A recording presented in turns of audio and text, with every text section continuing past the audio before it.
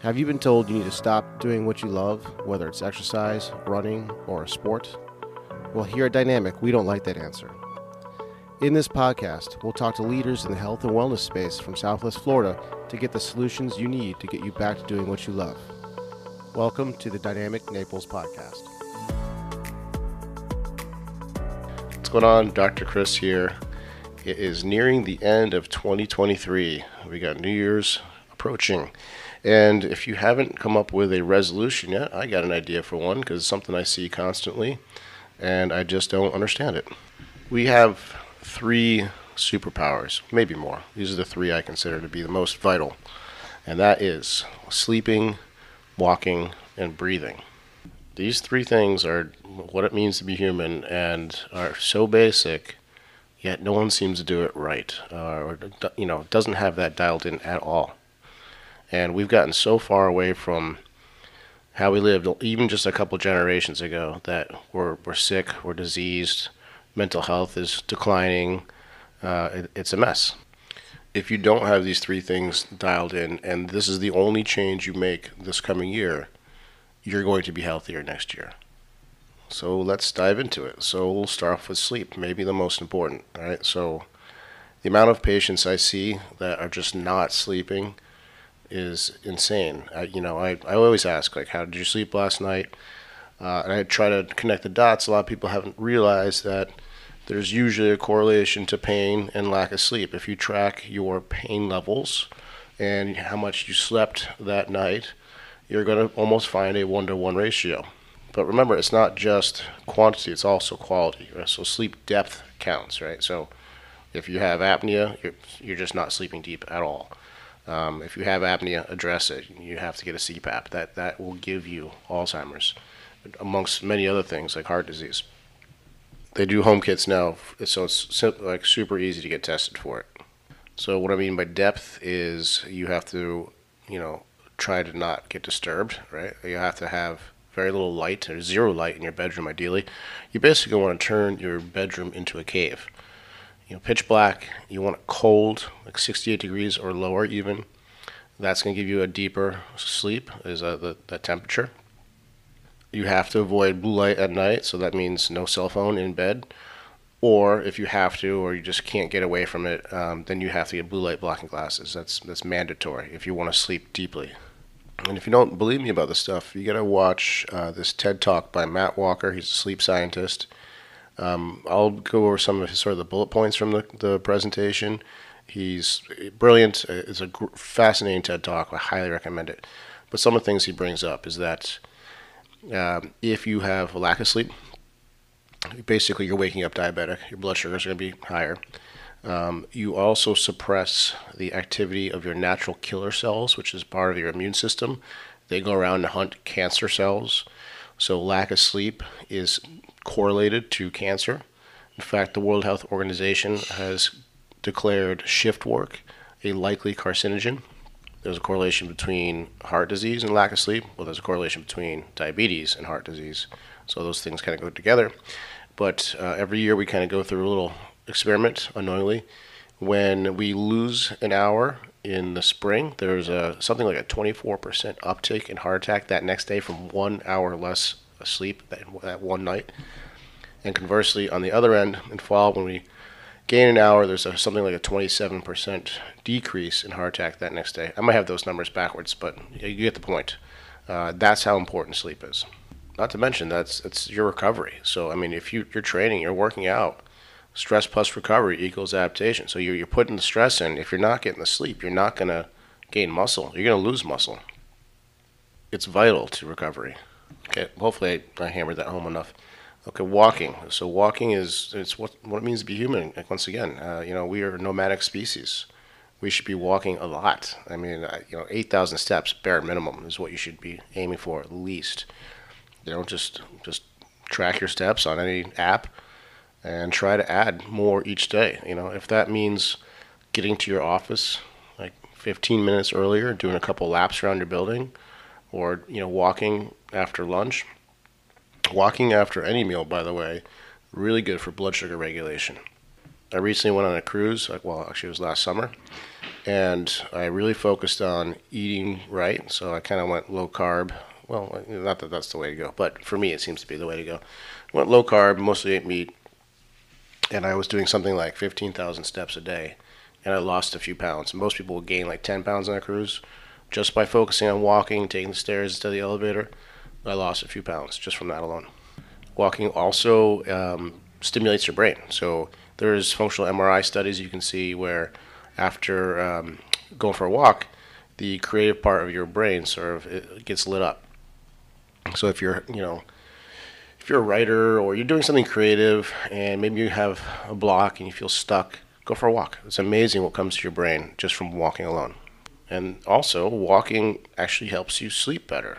So the military knows this. That's why they make their troops march so much, because that will improve their sleep and then, therefore improve their recovery. Walking also lubricates the joints. You got a knee issue, go for a walk. Just that compression, decompression of the joint is going to lubricate it. Also, if you're having any swelling, that swelling is mitigated by your lymphatic system. Your lymphatic system does not have a heart that pumps and circulates. It requires the pump action of muscles, aka movement, walking. So when you walk, your calves are squeezing, your quads, your glutes, everything, your arms are rotating, swinging, your trunk is rotating. All these things keep the circulation of the lymphatic system, so that's really good for reducing swelling.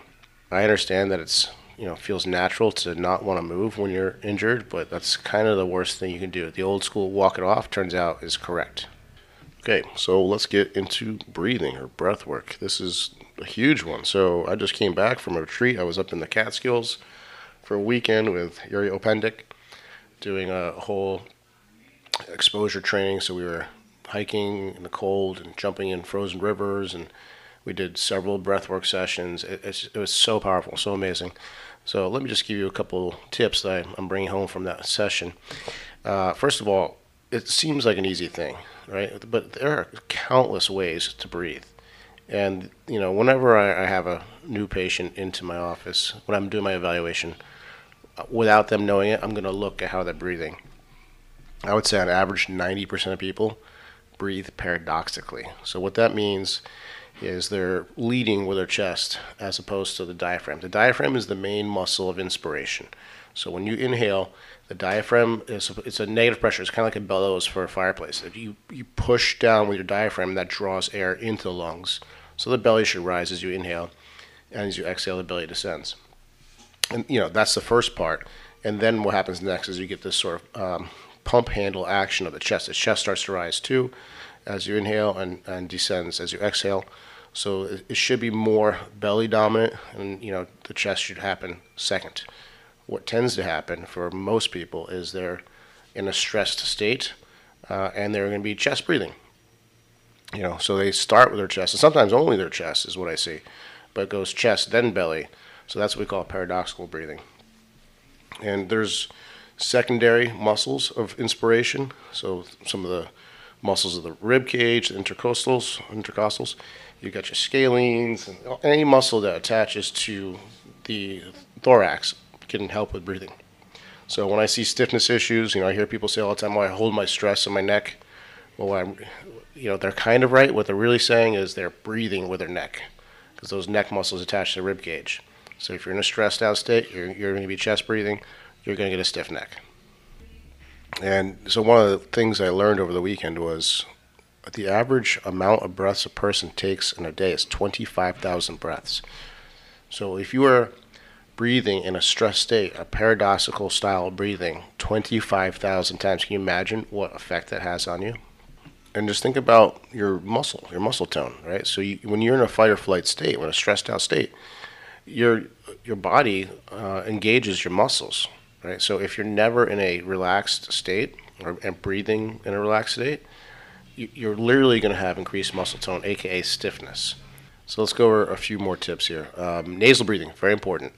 So when you breathe through your nose, not only does the nose humidify the air and the nose hairs filter bacteria and viruses out, but it also stimulates nitric oxide production, and nitric oxide is a strong vasodilator.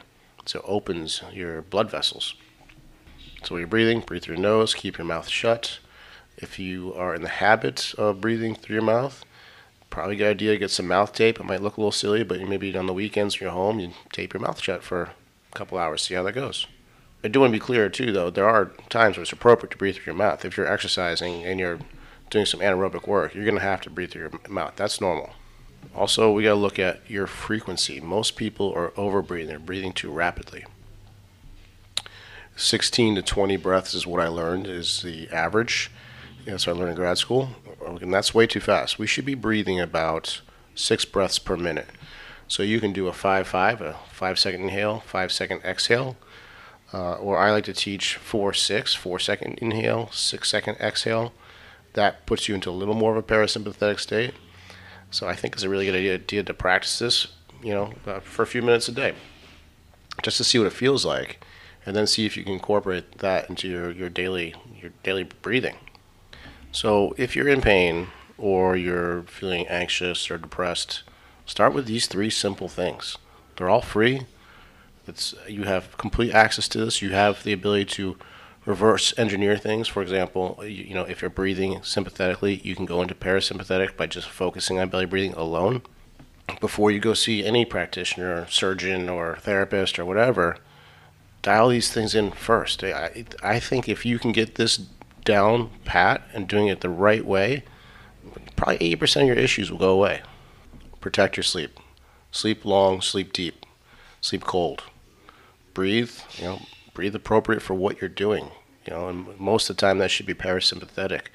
Shut your mouth, breathe through your nose, breathe slower, breathe deeper, and walk. If you're doing 5,000 steps a day, it's not enough. You got to add, start off by adding 1,000 a day and find the time. Like I said, go to work a little early, do a couple laps around your building, whatever it takes. Walk after your meals. These 3 things will get you feeling better. Why guess when you can test? Do you get hangry or crash after a carb-heavy meal? These could be indicators that there is a dysfunction in your blood glucose regulation. If left unchecked, it can lead to irreversible changes. If you catch it quick enough, you can make diet and lifestyle changes that will get your levels where they need to be. 88% of Americans are pre-diabetic and don't know it. Diabetes underpins many of the pathologies we deal with in this country, such as obesity, high blood pressure, heart disease, and stroke. For some reason, it is rarely screened with your physician, and if they do test for blood glucose, it's usually with an A1C or a fasting glucose, which can sometimes give you a false negative. NutriSense is a company that supplies continuous glucose monitors. We've paired with NutriSense to get you real-time data to see how your physiology responds to glucose. The NutriSense app lets you track your daily activity to see how food, sleep, exercise, and stress impact your glucose. You can log or import this data into the NutriSense app to see the effect on your blood glucose levels as soon as it happens. Use the code DrChris25 for $25 off your order today. Do you have unexplained pain, or do you wonder just how healthy you are?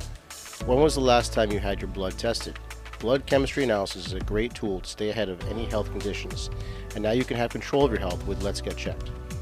Let's Get Checked is an incredible company that sends blood tests to your home. You can choose from over 30 different tests, whether that's thyroid function, testosterone, micronutrient, cholesterol, or C-reactive protein, which is a marker for inflammation. It is sent to you with free shipping and you get results in 2 to 5 days. No physician referral needed. Use the code DPT25 for 25% off. You can find links in the show notes. Did you know that you can get started with physical therapy without a physician's referral? Physical therapists don't just solve pain, we get down to the root cause and keep it from coming back. We also discuss all things health, such as nutrition and lifestyle changes. If you feel that you could use some help, let's get on a free consult call. Go to www.dynamicnaples.com and sign up for a free call. Also, if you like this podcast, please give us a rating wherever you listen to podcasts. It helps us spread the message. Thanks for listening, and we'll see you next week.